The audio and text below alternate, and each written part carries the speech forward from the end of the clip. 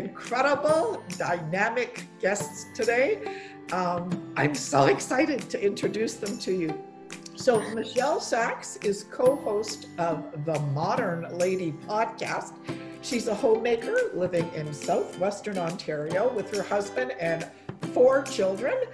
She tries to balance her love of producing and reading with adventures of homeschooling and family life. You can follow her escapades on Instagram, and we invite you to follow her on Instagram and everywhere. Michelle, do you want to tell us just quickly how old are your kids? Yeah, so our kids are, our oldest is 9, just turned 9 years old. And then we have twins. We have twin boys who just turned 7. And then our youngest is 4.5. So it's certainly busy, but it's all good. It's always so good. It's an exciting time. And you're a homeschooler too. First time. So I'll hold back the advice because I'm still we're 2 months in. We're all still here. It's going great. And you know, thank you for, and you're even color coordinated today. I'm like, oh my gosh, you know, a mom that has 4 little kids is color coordinated and she's smiling and homeschooling. I love it. So thank you very much for joining us, Michelle. Thank you. Lindsay, do you want to say hello to everybody and tell us a little bit about, oh, wait a minute, I've got the official introduction here. Hold on. I've got to make sure that, so Lindsay is a mother of 4, and she's also the co-host of the popular podcast, the Modern Lady podcast. She, it got cut off here. So I know that her husband is terrible. I'm so embarrassed. Right. So embarrassing is that. But I know she's a mother of 4. I know she's the wife of a detective, which makes her fascinating and interesting. And are you homeschooling too? You're homeschooling. I am still, so it's my 6th year of homeschooling. I have my 2 youngest being homeschooled. My one who's in grade 7 is back at real school, and my eldest, who is 14 this weekend, she is in an Ontario high school, so she's doing the 5 days on and the 5 days online, so she's half home. So I have a little bit of everything right now. Oh wow! So that's I'm just so thrilled that you've joined us today. It's such an honor and pleasure. I have to tell you guys, you know, they're going to start their talk in just a minute, but a few years ago, I don't know, about 5 or 6 years ago, I had this experience where deceased souls kept on popping into my brain. And I'm thinking like, what the heck, what gives here?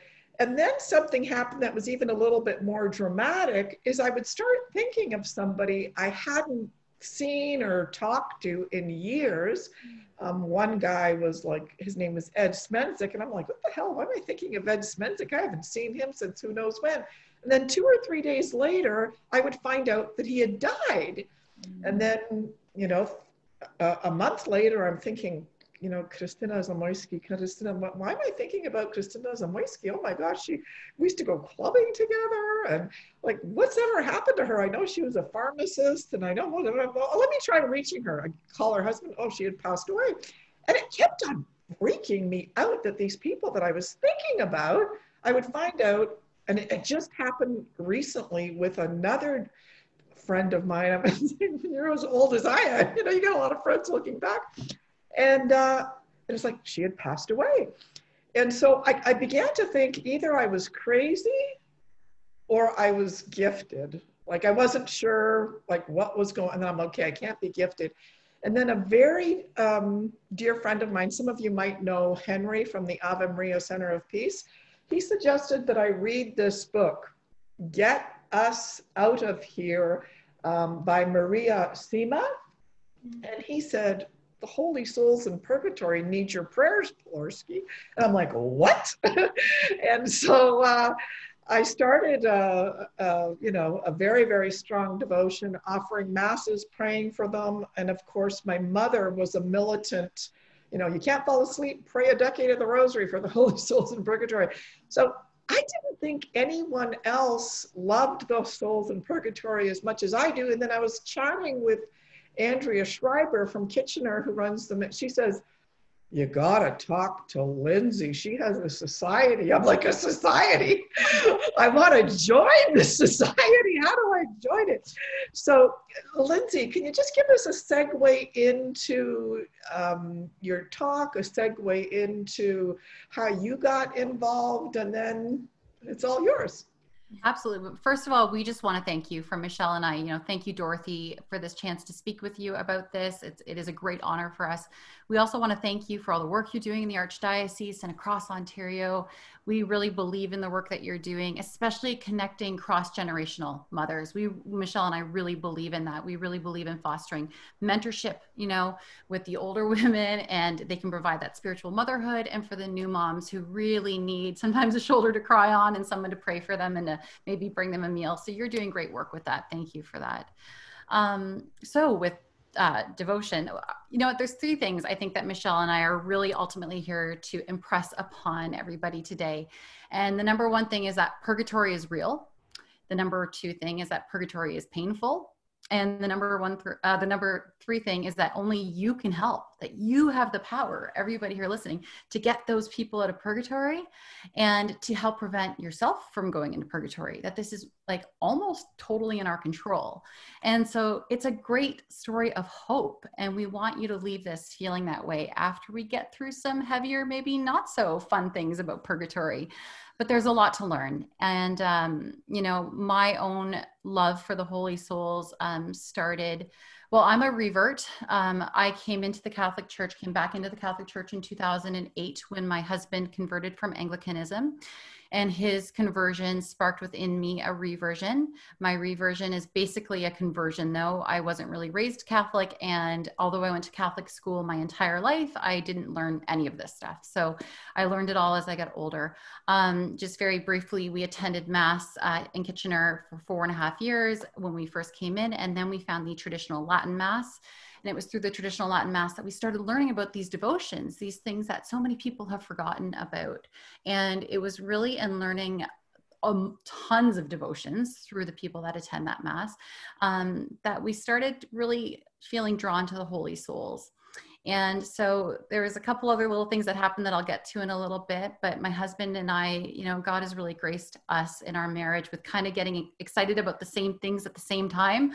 So right when I got into the Holy Souls, he did too. And so we both were on board with doing what we could do as our family. And again, I'll talk about that in a little bit, but yeah, that's my story briefly. Michelle, do you want to share yours? Yeah, so you know what, I was very lucky. I grew up in a practicing devout Catholic family, and my parents believed very strongly in bringing us, even as kids, to funerals and to visitations when family members would pass, or even friends of the family. We were brought along to all these things, and it was impressed upon us from a young age that this was important. So we may not have understood the depth of the theology behind purgatory as young children, but we certainly knew that this was something important. I would say that the very personal adult understanding and devotion to the Holy Souls began for me just a few years ago. It was when my twins were born. And now my kids were very good nappers, I have to say. So in the afternoons when they were babies, I did have a chance to read a lot. And it was in that winter that Pope Francis recommended that all Christians and all Catholics really need to read Dante's Divine Comedy. Now, I don't know about you after you've given birth to babies, but my brain space was not in such a place where I could handle Roman poetry. So what I did was I read the entire Divine Comedy on Sparks Notes online, like the Coles Notes version, literally the Coles Notes version. And I think that was great because it gave me commentary as well as the story itself. And I thought that the middle book of Dante's Purgatorio, on purgatory, I thought that would be my least favorite. I thought it might be the most boring. I was trying to get to the heaven part, but it ended up being my favorite, my absolute favorite, because even though it's fiction, it really flushed out in my imagination that these are real people And these souls are individuals still, and they are still asking for our prayers. And that led me on a journey to learn more about purgatory as an adult. And it brought me across the saints like Padre Pio and all of his interactions with holy souls that would appear to him and ask him to say masses for them and pray for them. And then I think what really solidified for me this devotion to the holy souls was a quote by Fulton Sheen, Venerable Fulton Sheen, where he says, hang on, I want to get this right. Oh, yeah, he says, as we enter heaven, we will see them, so many of them, coming towards us and thanking us. And we will ask who they are, and they will say, a poor soul you prayed for in purgatory. And I thought to myself, I want that. Like, I would love to help people and then to be reunited with all of them one day. I think that's fantastic. So that was the catalyst for my devotion. And from there, just continuing learning. Yeah. So I think we should define purgatory for, people who maybe don't know exactly what we're talking about. So I have a copy of something called the Modern Catechism, and it's from 1970. And usually I'm traditional, so I'm like, oh, 1970. But I thought, no, I'm going to read this. And it actually had a great definition of purgatory. And so the quote is, a person not fully committed to Christ at the moment of death is not prepared for life in heaven. For him to share in the heavenly banquet, he must be freed from anything which stands in the way of his glory. His love must be purified. God accomplishes this work of purification in purgatory.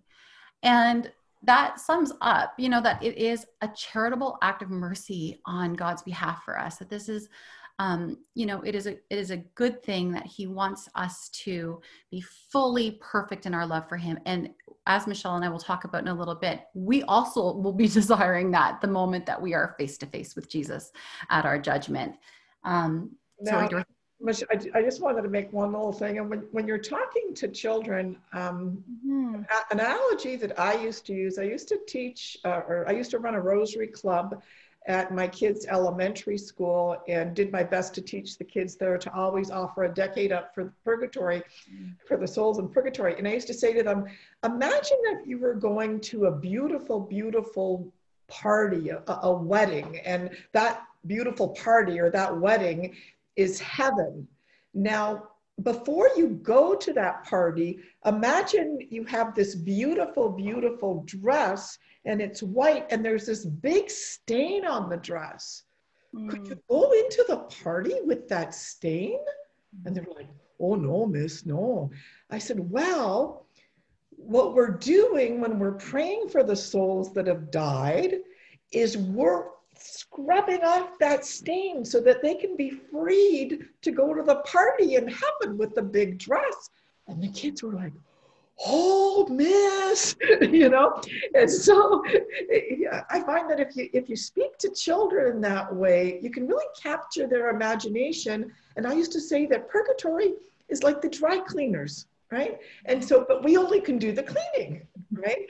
And so we want to pray for, grandma, or we want to pray for Mr. So-and-so who died, because he had some stains on that shirt, and our prayers are going to get rid of those stains. So that's the way that, and the kids love that idea of going into heaven, so anyway, that's my little 2 cents there. I love it. Michelle, do you have, a little bit from scripture to maybe help us understand what purgatory is? And we know a lot of the saints talked about it as well. So maybe as we continue to define it, we can look to those sources.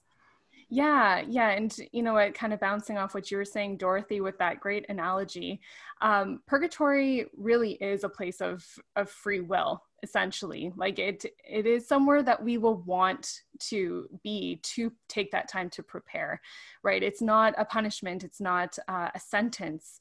It's a great mercy, actually, from God to allow that, extra bit of time to purge ourselves, to make us fully ready to enter into his presence and his joy forever and for all eternity. So it's a great proof of God's great love and his great mercy for our souls, which is great. The idea of praying for the dead and of purgatory is actually scriptural.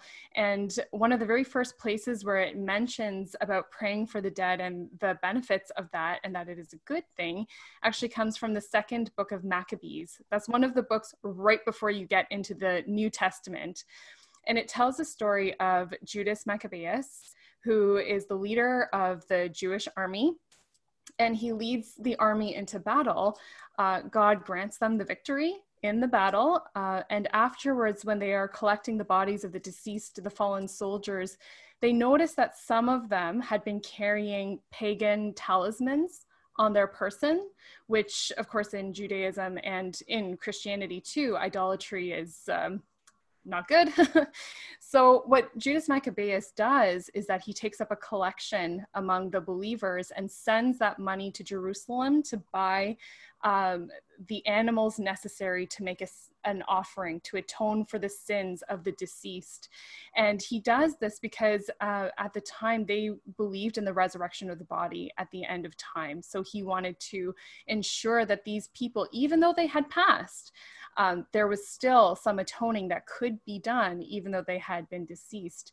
And so that's really one of the first times in scripture we see this idea of praying for the dead. And there is a quote from the second book of Maccabees that says, "It is a good and wholesome thought to pray for the dead, that they may be loosed from their sins."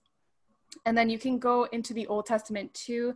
There are examples, I won't get into them, but there are examples from some of the Gospels, the teachings of Jesus himself, that allude to this time after you die, that your sins can be loosed, in the letters from Paul and St. Peter as well. So it is all through scripture as well, this idea of praying for the dead that the church really used and based over the first centuries in the early Christianity to form this official doctrine of purgatory. And that was first officially done in 1274, I think. The Council of Lyon was the first council. And from there, it developed to what we have today. And like so many of the teachings of the church, it did start with the practice among the earliest Christians, right? And then they had been doing that practice. I mean, you can go through the catacombs and there is writing all over the tombs, begging for prayers, asking for people to pray for the dead. We've looked into too, like if whether purgatory is an actual place. And I mean, there's a lot of the early church fathers and St. Thomas Aquinas that describe it, as being adjacent to hell adjacent, I guess. But it's also a state of being. And we see that in the Gospels too, when Peter denies Christ and he turns around and he weeps. And so that is being in a state of purgatory within you. It's when he finally saw himself through Christ's eyes, and there is an immense, in Christ's perfect justice. When we see ourselves like that, we really turn around and weep because we see all of the chances we had to correct these things while we were still living. And we are then in his mercy given this chance to do that after we have passed away. Michelle, do you want to talk about what purgatory is actually like? And I think that this is something that's been watered down over the years. And I know that the priests that I have heard speak about it at church, and I don't know if any of you have even had a priest preach about it, probably not. I'm lucky enough to have priests who do speak about it in their homilies. And they have been very clear about how painful this purification process is. And I think that if we can really wrap our heads around that, we will feel such compassion for these suffering souls. Yeah. There is a lot on this from the saints in particular about visions they have been granted of what purgatory is like. So I won't get into all of them, but I'll start with Saint Catherine of Genoa, and she was a mystic. She had lots to say about purgatory, but she does say that purgatory is as painful as hell, and that's something that several other saints will agree with in their visions of hell. Is that I think, wasn't it St. Thomas Aquinas that it's the same fire in hell as it is in purgatory? Now, so some people might be thinking, well, then, like, what? Why? There is a difference, though. The intensity of the suffering is the same, but the souls in purgatory are deeply consoled, and that's a really important note, because their pain is temporary, and they know that, and they also know that it leads to heaven. So, going back to Dante for a second, in his book Inferno, which is his book on hell, it comes first, as Dante writes himself coming up to the gates of hell, there's a sign above the gates of hell that says essentially, "Abandon hope, all ye who enter here." And they talk about how that is the difference between the fire of hell and the fires that will purge you of your sins in purgatory. I know we talked about this yesterday when we were recording, Lindsay. We were talking about how are diamonds purified? Like something purified in fire. But it is like fire has always traditionally been seen as something that purifies, right? And so that is the understanding of the flames. Now, it's also said that the hottest fire on earth will not even measure to the least of the flames in purgatory. So it is extremely painful. And the souls do suffer quite a lot. Now, we can help them in this, and that's what the point of this talk is not to, kind of fall into despair for these holy souls. I really want to emphasize the fact that their pain is abated considerably by the knowledge that this will end one day, and they're very grateful and joyful for that. Some of the other saints that talk a lot about this, just for your own further knowledge, if you want to look further into this, St. Robert Bellarmine is another one that talks a lot about purgatory. St. Padre Pio, like I mentioned before, he was visited by some of the holy souls, and they would share with him a little bit about what their experience is like, and that really impacted him in a big way to go and to pray and to say masses for the holy souls. And then the last thing, again, one last time going back to Dante, again, I know it's fiction. So straight off the bat, it's not Saint Dante. It's not, this is not part of the magisterium or anything, but it really does provide an interesting illustration of what this could be like. He talks about some of the different levels he sees as he goes through purgatory, and what some of the sufferings are like. And he talks about how in certain cases the punishment is connected in a way to what the sin was that they are in purgatory trying to purge. So for example, those who are in purgatory trying to purge their attachment to the sin of wrath are stuck in a big thick smoke. They can't see, they're blinded by their rage. We have that saying, right? A blind rage. But they're, even as they wander aimlessly trying to find their way, they're calling out encouragements to each other. They're calling out examples of great meekness, of the saints, of other heroic people of virtue. So there is this suffering that we see, and then there is the comfort that abets it. And you can find so much, and I encourage you to do that, because I think it pulls on our heartstrings very naturally and inspires us to then go and pray for the souls ourselves. Now, I just wanted to pause for 1 second just to say hello to some of the, moms in the chat here. Lucy Pignatello is saying, I'm new to this group and I love it already. Welcome, Lucy. Thank you for joining us. And Andrea is here from Kitchener-Waterloo area. She's doing a fantastic job ministering to moms in that region. Also, someone is, I think that's Peggy there, that's saying, well, that doesn't sound like the dry cleaners to me. It's a little bit worse. And I do want to take just a second to pause on that thought. I do think it takes a tremendous amount of discernment and prayerful care in how we teach the Catholic faith, to children, right? because I know that there was, you know, a generation of Catholics that did preach the hell, the fire, the brimstone, and you're going to be punished for your sins, little Johnny, you know, pick up the, and if we, like, it just takes so much prayer to lovingly teach these things to children at an age appropriate time. So, you know, when I was teaching, praying the rosary with children, these were elementary school children. And so I did think that, you know, the dry cleaners was good for little children, because I wasn't about to scare the living, no, won't use the word I feel like using, right? Scare the, and so it's always that the balance between, as a mother, right?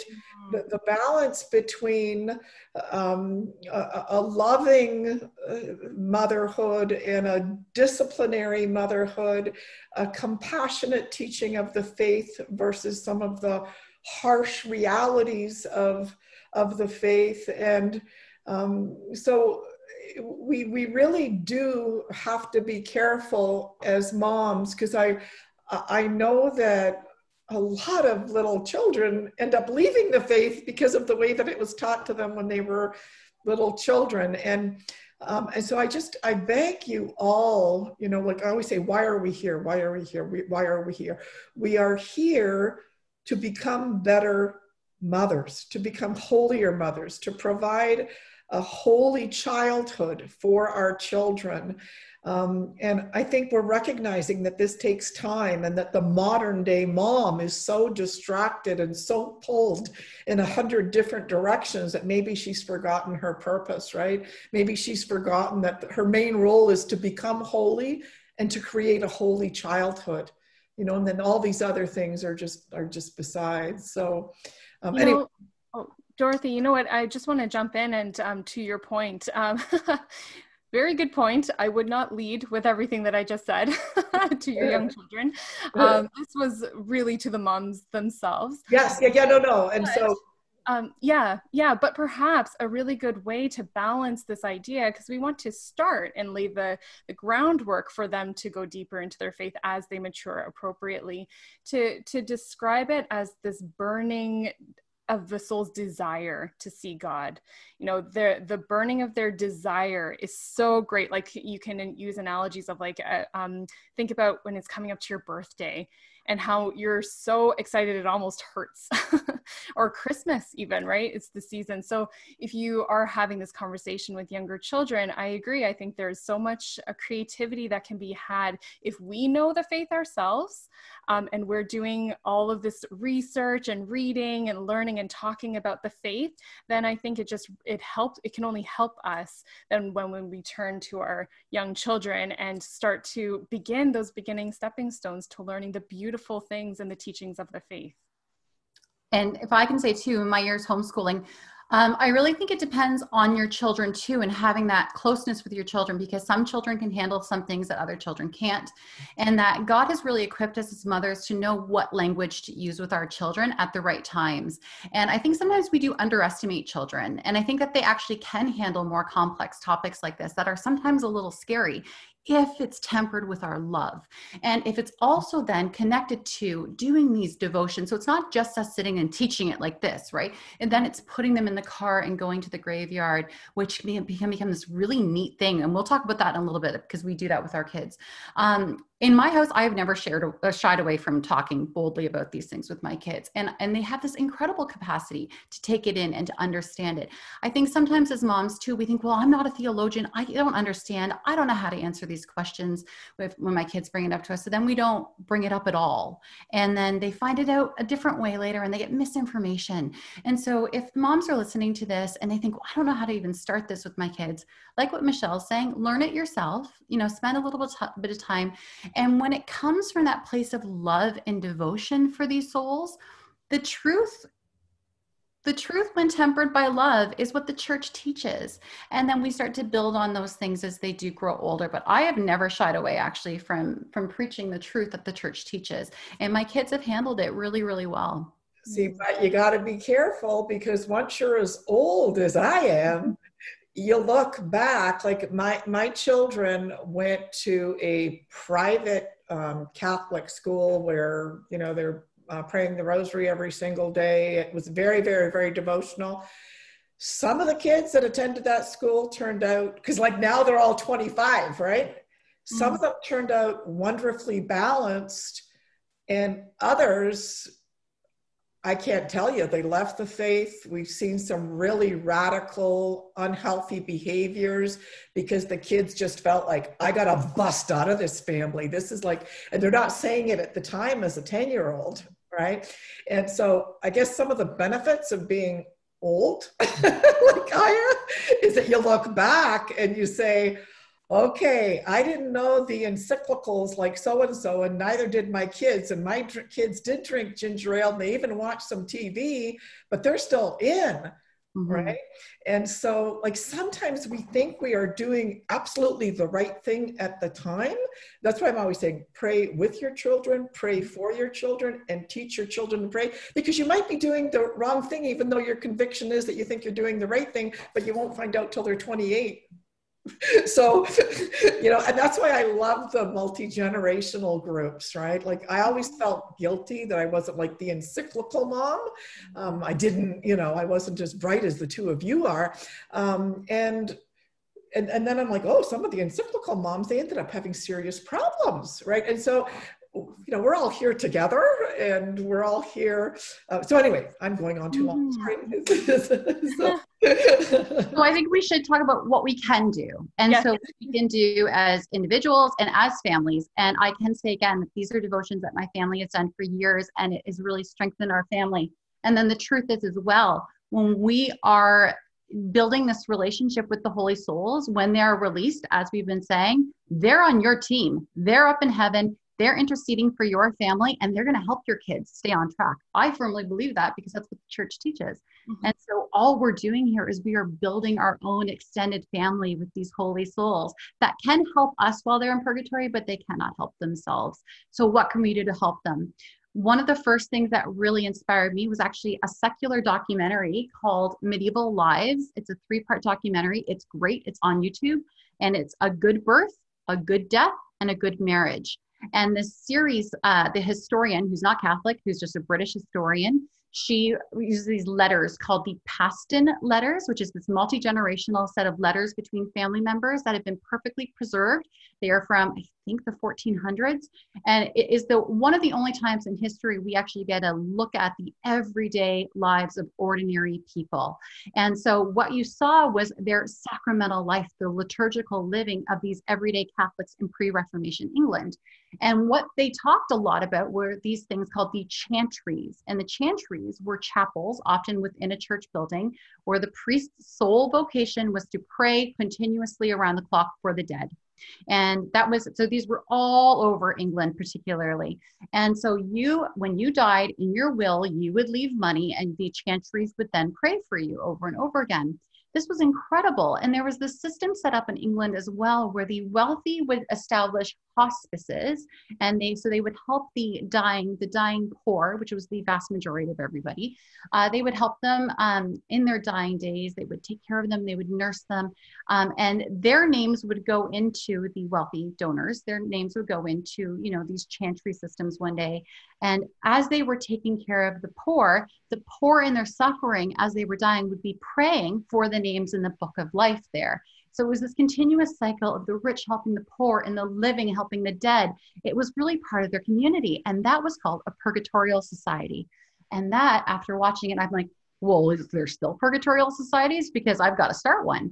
So I spoke with my priest, and he said there really aren't any. There are a few communities of monks and nuns and priests throughout the world who you still can register with to have prayers for your family. But it is very rare, especially for lay people. So I have here this book. So my family, we started it in 2017. And we just went to Chapters and just bought a regular book. And we started collecting names of the dead of our friends and family. And we started writing them in. And we have over 300 names now. And it's something that my husband and I have committed to with our 4 children. where every Friday we read every single name out loud. My children have almost all of the names memorized. We don't know these people. These people have become family to us. I can't wait to meet them in heaven one day. The kids love them too. And so anyways, one of the things that we do with this Purgatorial Society under the guidance of a priest who also offers masses for the people in our book, and we will continue adding people to the book.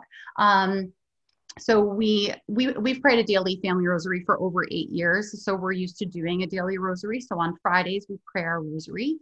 We read the names from the book. We pray the litany for the holy souls. We all get on our knees and pray an indulgence prayer before a crucifix. And I think that's about it. It's about an hour of our Friday night devotions that we do as a family. And my kids love that time. And so it's just, yeah, those people have really become part of our family. So you too can start a Purgatorial Society. Any of you, you just get a book, start writing in people's names and commit to praying for them. It is nothing. It's nothing in our week, but we have really, really drawn close to the people in this book. Oh my gosh, Lindsay, my heart is just overflowing for just your beautiful, my heart's overflowing for the love that you have, for the, just the witness, everyone's like, oh my gosh, oh my gosh, oh my gosh, that's so beautiful. What a wonderful, wonderful, beautiful idea. And I wanted to make a comment because someone said, they're kind of saying, hey, Dorothy, those kids that have left the church will come back. The seed has been planted. I love these sessions because I think we all stretch one another, right? We all stretch one another. I know that Lindsay is, stretching me. I'm a bit of a lazy person. And so I have a little pouch on my refrigerator. And every time I get a prayer card of a person who dies, I put it in there. So I have all of them there. And so then I'll gather the prayers and then I shuffle them like a deck of cards. It's terrible, and pray for them. I think it's just amazing. Congratulations. My hat's off to you, Lindsay, that you're doing this together as a family. And I wanted to acknowledge all of the moms that are out there. I know a lot of you are out there and saying, oh my gosh, but I can't even get my husband to go to mass with me. All of us are in a different place, right? All of us that we're here. Lindsay's very blessed that she's got a husband that's on the same page, right? Michelle, is your husband on the same page in terms of the faith and practicing the faith? And I don't know if that's too personal of a question. No, he's not in the midday mom session, so talk about him. Do you know what? My husband is a convert to the faith.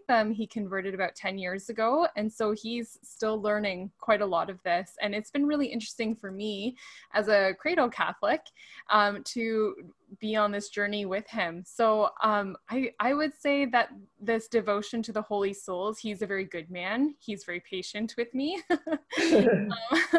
And he will go along with things, even if he's not entirely sure about the history and the doctrine and fullness of the faith. But I think that's an interesting point you bring up, Dorothy, because there are saints in the church that have been in that exact situation. And I think one thing we can draw from their example is that, especially with something like this, of starting a Purgatorial Society, praying for the deceased members of our family and community, that is something that you can start even on your own. And while you're praying, maybe you can ask those souls to help you bring the other people in your family on board. That's the beauty of the communion of saints that we talk about in the church, right? We have the church triumphant in heaven. Those are the saints. The church suffering, who are the souls in purgatory, and then the church militant, who are us. We are the militant ones who are able to still do the work and procure these merits to ask for help. And our brothers and sisters in the family and body of Christ and in the church, still, even after they've passed from this earthly life, they will still help us with that. So, all we need, as Lindsay said, all we need is a notebook and to get writing down some names and start praying. It's always everything in the church is always a message of great hope and empowerment and encouragement, I find. And I think that the enemy will tempt us to wait before things are perfect, until things are perfect. Absolutely. Starting, right? Until our husband's on board, or until the kids are willing to listen, right? Yeah. Yeah. It's never the right time. And You can so pray. I want to just shout out a word of encouragement to Lucy here. She says, my daughter was raised Catholic and doesn't go to church, but I pray that she returned to the faith one day. And I always tell her I'm praying for you, and tell her to be a good person. Rema, our mother's group leader, now in year 6 at St. Benedict's Parish, she says she's a mother's group leader there. This has inspired me to dedicate my mother's group to do this. So that's fantastic. And, you know, this is why, I know you guys are tired of hearing me say this, but this is why mother's group is so important. And why is it so important? Because if I meet someone like Lindsay today, and she's a powerhouse because her and her husband are united, and she's got these practices that, you know, I'm not doing. Meeting Lindsay today is forcing Pilarski to raise the bar.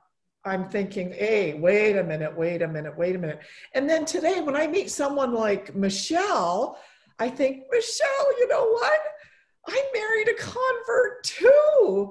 And you know what you have to do when you marry a convert, you have to be so careful. And I'll tell you why you have to be so careful. Because you both weren't raised with the same faith traditions. Mm-hmm. You, as Dorothy Pilarski, I'm not talking to you, Michelle, you can possibly backslide because he doesn't have the 30 years or 20 years of formation that you did. And so then you go, oh, yeah, okay, yeah. Then, you know, my husband's family thinks that I'm crazy. You know, none of them practice anything at all. And so then when I go, you know, to Christmas over there, or if I go there, then I'm suddenly feeling weakened, right? I'm feeling weakened. But then I go to mother's group and I meet Lindsay, I meet Rema, I meet, you know, my sisters in Christ who fortify me, inspire me, and say, Pilarski, you're backsliding, right? And so, can I say that this please, is please. Okay, the message. So Michelle and I host our podcast, the Modern Lady Podcast, and Michelle and I are both big lovers of the military. And so a lot of our episodes, we do etiquette tips, we do fun stuff, we do homemaking, but we also want to form women into fighters, because when you can change the heart of a woman, you change society.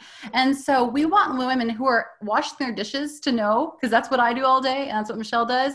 And we know changing kids and wiping bottoms, all of those things. These are all efforts that contribute to our vocation, but contribute to our sanctification. And so when it is an incredibly liberating and powerful thing, not to plug the podcast again, but for those of you who think, well, I'm so blessed that my husband's on board.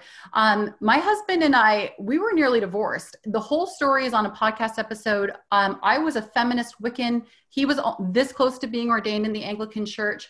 There was a whole long story there. We didn't just end up as two people who love purgatory together. We had to get there. And do you know how you get there? By just starting. And then God's grace builds upon grace, builds upon grace. And then he will start to reveal to your heart, just like you were saying, Dorothy, when you started thinking about deceased people, God will start doing those little tugs about what things he thinks your family is ready for. And so we either go, okay, God, I'm going to trust your will for my family, or not right now. But we shouldn't say not right now, because he will, whatever little offering we can give him like this, he multiplies it, he blesses it, and it just pays us back. I always say that our purgatorial society is selfish. I come right out and say that it is an investment, like a rental property or, a 401k. It is an investment in our retirement, because those souls will be getting me out of purgatory and will hopefully be getting my children out of purgatory. There's one thing I want to say as well. And I was saying this to you earlier, Dorothy, that the truth is, guys, I called every church in Waterloo region. There was about 30, 35 churches I called 3 years ago. And I asked how many people attended their All Souls Day Mass. And the average number was 6. And so if there are only those 6 people, they're praying for the holy souls. What happens when I die? What happens when you die? What happens when my children die? Who are going to pray for them? It starts now. And so this is the message that Michelle and I always want to say. I love that you are inspired by it, Dorothy, and we get inspired too. We always say, when you hear another Catholic woman speaking, don't compare yourself to her and think, well, I just can't do that right now. Think, well, like, can I? Let me try. Like, be inspired by it and be encouraged by it. Yeah, and so our mothers group meetups have 4 components, and I don't want any of you to think that this is actually a mothers group meetup, because this is just one component of our mothers group meetup.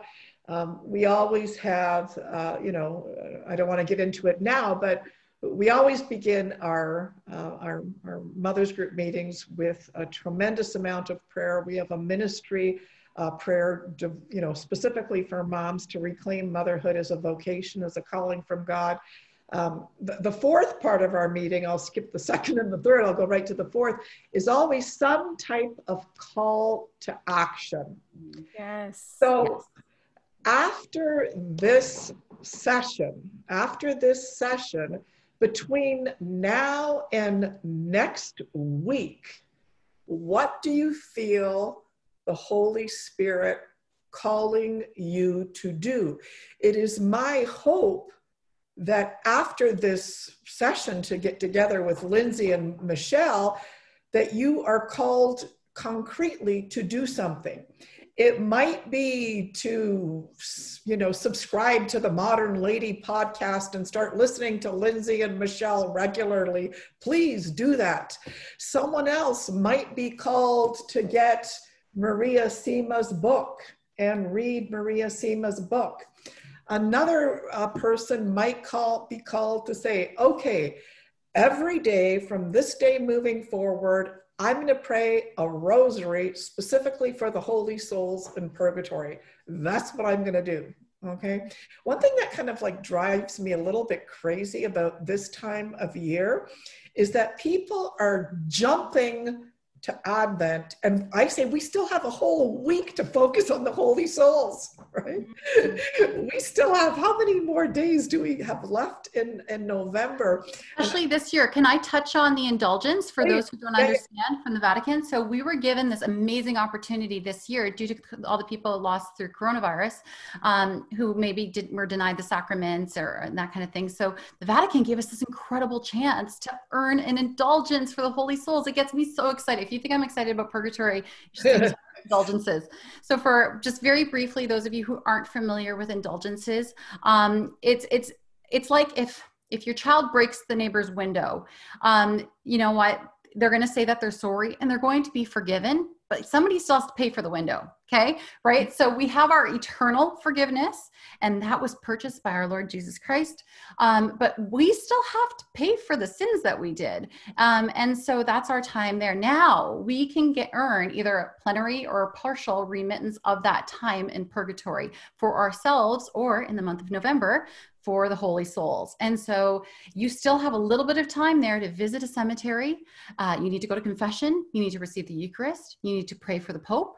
There's a few conditions. They're on every Catholic website. You can find the conditions to earn an indulgence, but you and your family could literally free somebody from purgatory. Like tonight, go to a cemetery. My kids love doing it. We sit in the car as the sun's setting. It's a little creepy. It just really connects them to the idea of the supernatural and to the otherworldly and to our universal family. So there's still a little bit of time left that your family can get somebody out of purgatory. Yeah. Can you tell me, because I've only ever heard this, and maybe you can tell me whether it's true or not. Is it true that like a ridiculous amount of souls get freed from purgatory on Christmas Day? I haven't heard about Christmas Day, but Good Friday, there's a lot of devotions throughout. I think that we need to be very careful when we hear even something like the St. Gertrude's prayer, which can release 1,000 souls. I mean, I love that prayer. Don't, it's a great prayer. This is St. Gertrude's. Yeah. No, I love that prayer too, but I think that we can tend to go, boom, done, said that prayer, and these 1,000 souls are out. It really has to come with us changing our lives, right? Prayer is meant to change our lives too, so that we really form our own heart to just have this devotion, not just to read off a prayer and then X number of people are released. That's when people look at Catholics and go, well, you're just doing like magic spells and you can say this and then these people are. It's really about fostering that love and then having trust and hope that God is going to release the exact amount that he thinks should be released right then. But yeah, there are different times in the year where those prayers are a little bit more efficacious. So there is a great thing that everybody can pray on Good Friday. And Michelle, do you have any other awesome devotions that you think that people could start like today? Yeah, so actually going along with that, I think I did read somewhere that also Marian feast days are big days to pray for the holy souls in purgatory too, because as our spiritual mother, she has a great love for those holy souls that are so close, right? So close to reaching heaven. So that's something to keep in mind. I did want to say that something that I think we as moms forget all the time is the merits of living our vocations well. So like all of these things are amazing and good, but like what you were saying, Lindsay, it has to come from good intention, deep from our hearts with pure intention. And I think that the intention is to unite our will to God's will as closely as possible and keep striving for that in our daily lives and in our daily tasks, right? So there is so much, I don't know if you ever have to say to your kid, they do something really nice, but it may not be what you asked them to do right now. And so there's a little bit of pleasure lost, we'll say.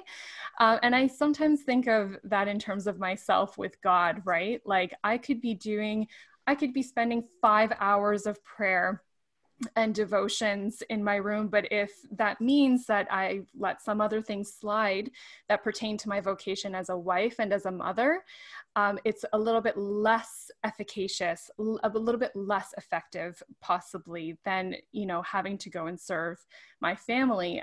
St. Francis of Rome says, sometimes she must leave God at the altar and find him in her housekeeping. I have that quote right above my kitchen sink and I love it because I'm very tempted towards that. I would very much like to go to the church all the time and to pray. And even sometimes right now, the church may not even be open for prayer anytime you want to, right?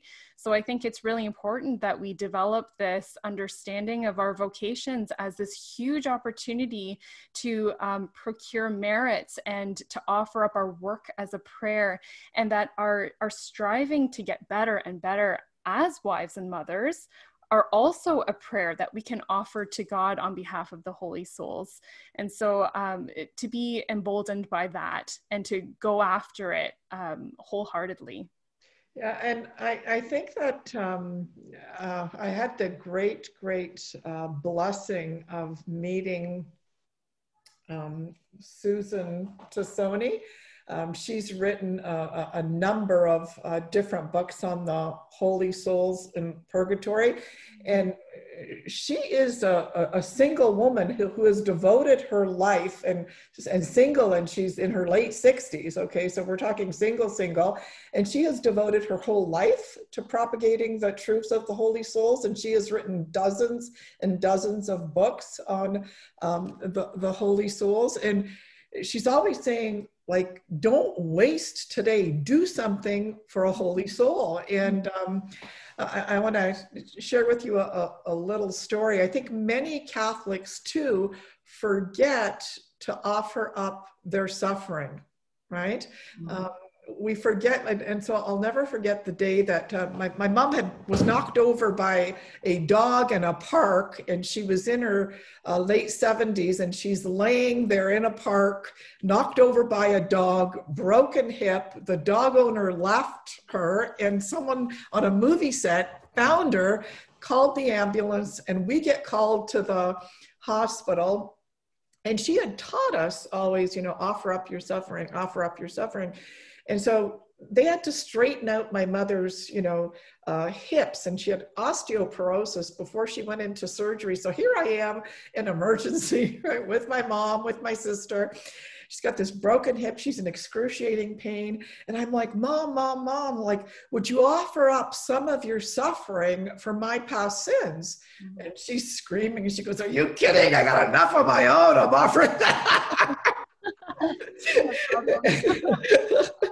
And so whenever we are suffering, whether it's through, a fight with our husband or a sleepless night, or, a 21-year-old that is removing all religious icons from their, room for whatever reason, like whenever we're experiencing suffering, to remember to say in our brains, not out loud, but to remember to say, "Dear Lord, I offer up this suffering.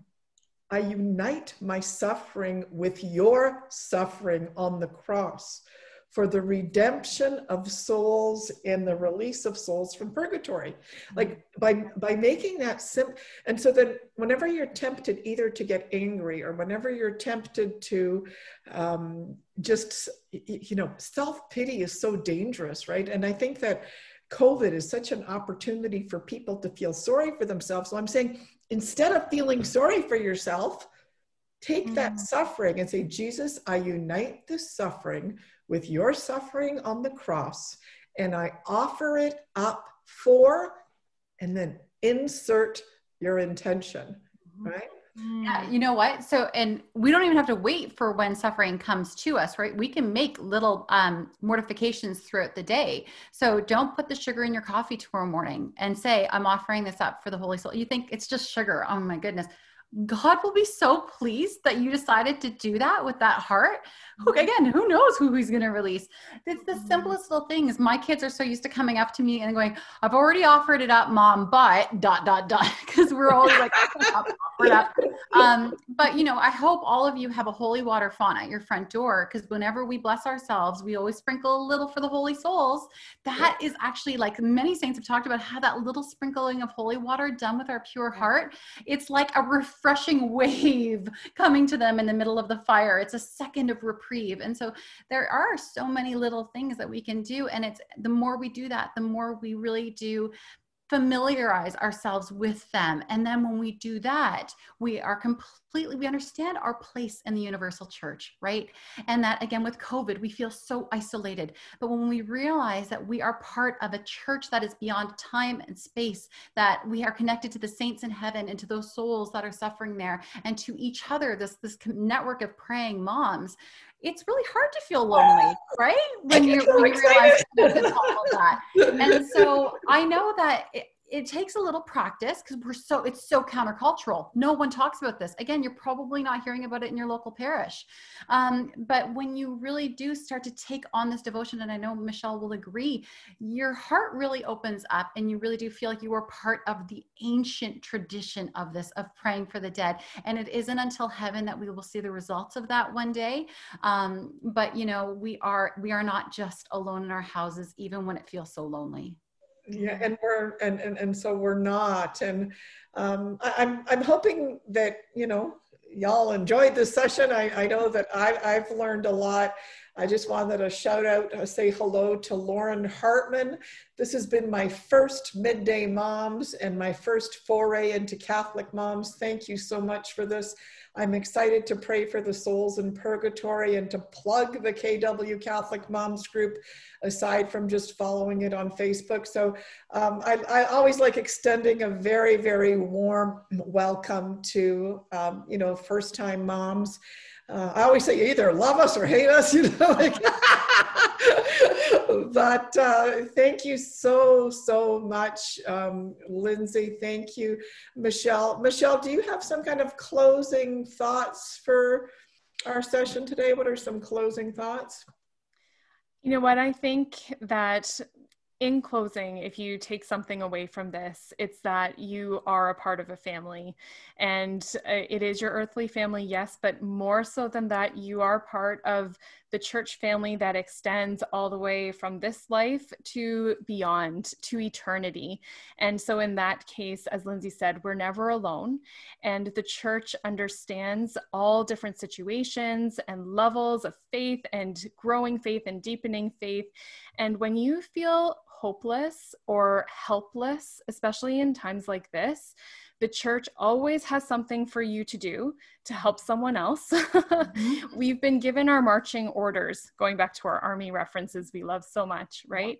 We've been given marching orders that we can do within our own homes, and we're very, very blessed to have those. They're a great consolation, not only for ourselves, to feel like we're making a difference, to feel like we're still in control of that which is most important, which is the eternal, and to not only live in that hope and that peace and that joy, but then to go out now and to share it with your children, with your family, and with your community. And by that, we will change the world. And Lindsay, do you have any closing thoughts? No, it's just like what Michelle was saying. I think so many times, you know, I've been a stay-at-home mom, and you know what, guys, I don't drive. I'm 40 years old. I don't drive, and I live in a place where nothing's walkable. And so it can feel very isolating. I always joke that when I found out that that the situation everybody's in and being isolated right now is just what my life is. I didn't realize I was living in quarantine for the last 12 years, but I have been. So we often think, what can I do, right? So many of us have this fire and this passion where we want to go out and we want to change the world, but we are home, and we're home with these beautiful children. And so we think, well, I guess I'm just here for now. We'll have to put that off. But no, your very actions, like we've been saying throughout all of this, have universal ramifications. Our very actions, the very actions of just praying for these people. I mean, what is bigger than that you can get these people out of purgatory? And then, like we're saying, the world is falling into chaos and disorder and darkness. It's always been like that, but it seems like it's more so right now. And so I think that if what we're doing, if all of these souls are getting released and they're going into heaven, we are just aiding in that heavenly army being built up to help fight what is going on here right now. So that's all you're doing, right? While you're folding laundry, you're building an army in heaven. So I think it's incredibly empowering. Yeah, and it kind of just, you know, in closing, I have a very strong conviction that each mother, when she gives birth to a child, she is given a deposit of grace to raise that child, to form that child. And it seems like moms today are just too busy to access the graces they've been given, right? And some of you know that, you know, I used to deliver corporate training programs across Canada, across the United States, across Australia, across New Zealand, across, you know, I always like to say I got paid to deliver seminars in Hawaii. But the one thing, moms used to come running up to me after, always, you know, saying, oh my gosh, I missed years of my children's life. And moms would come running up to me after a training program and say, where do you get that energy? Where do you get that enthusiasm? Where do you get that strength? And the reason I stopped training at the Schulich Executive Education Center, if the truth be known, is because I couldn't say, you know where I get it all from? I get it from the daily Eucharist. I get it from the rosary.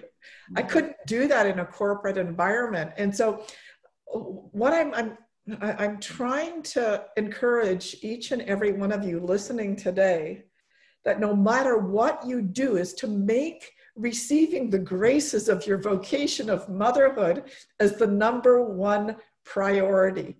You know, people will sometimes say to me, Dorothy, you are against working mothers. I'm like, no, I'm not. I worked more than most women that I know. But what I am against is a woman, a mother at her deathbed, having regrets about how she spent her time. That's what I'm against. You know, I always say St. John Mola, yes, she was a working mother. We've got all mothers on the entire different spectrum.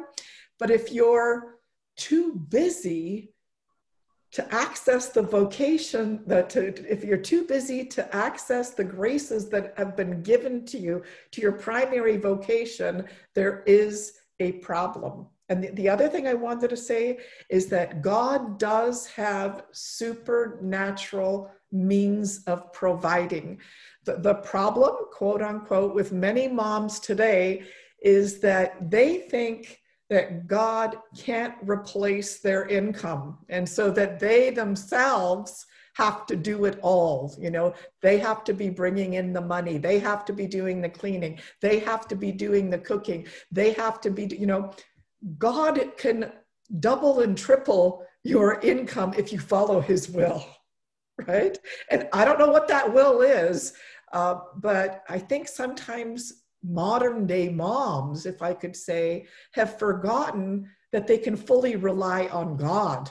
They don't have to rely just on themselves, right? And even as our children grow older and they leave our houses, they might not do exactly what, well, we need to entrust our children to our Blessed Mother. We can't do it all. I always say our Blessed Mother loves our children more than we do. Anyway, I always say my magnificent obsession is to revive motherhood as a vocation. I hope someone's heart has been touched today. If you want, you know, you can go to the website. If you end up purchasing any books, I will ask you, I'm just gonna show you one last thing, is if you go to our website, let me just, if I can find it here. If you go to our website here, CatholicMomsGroup.com, and if you want to make a donation, you can make a donation up there.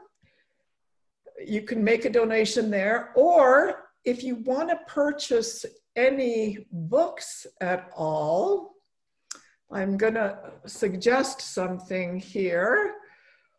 Hold on, where we are. If you want to find mothers groups, you hit find a group. All of them are listed there. We have a calendar of all of our mothers group things. We've got our workshop, the Catholic Mom Summit. Hold on. Oh, under who we are, under support our ministry, if you go to support our ministry and you click on that link, it will take you to the Amazon links so that a small percentage of your purchases, so if you enter Amazon through support our ministry, then we'll get a very tiny percentage of, you know, because we're trying to grow the ministry. I would love to have a full-time social media coordinator. I'd love to have, you know, the things that we could do. I've got so many emails, I can't respond to them all. Anyway, I'm going on too long. It's 3:13. Forgive me for going on too long. Next week, we have a special guest. Father Gregory Merkley is joining us, and he's going to be sharing a reflection on what is consecration. Some of you have heard consecration. What does that even mean? How do you become consecrated? So anyway, we will see you next week. Thank you, Lindsay. Thank you, Michelle. Thank you, Dorothy. Thank you. We're praying for you, and as I always like to say, I'm so glad we had this time together, just to have a laugh and sing a song. Seems we just get started, and before you know it, comes a time we have to say so long. Remember, purgatory is real. You can help the souls in purgatory by praying for them, making sacrifices, ordering masses, and remember to follow Lindsay and Michelle on the Modern Lady Podcast. Modern Lady Podcast. I hope you guys come back and join us on Midday Moms. Okay? Bye now. Bye, everybody. Bye-bye. Bye. Bye.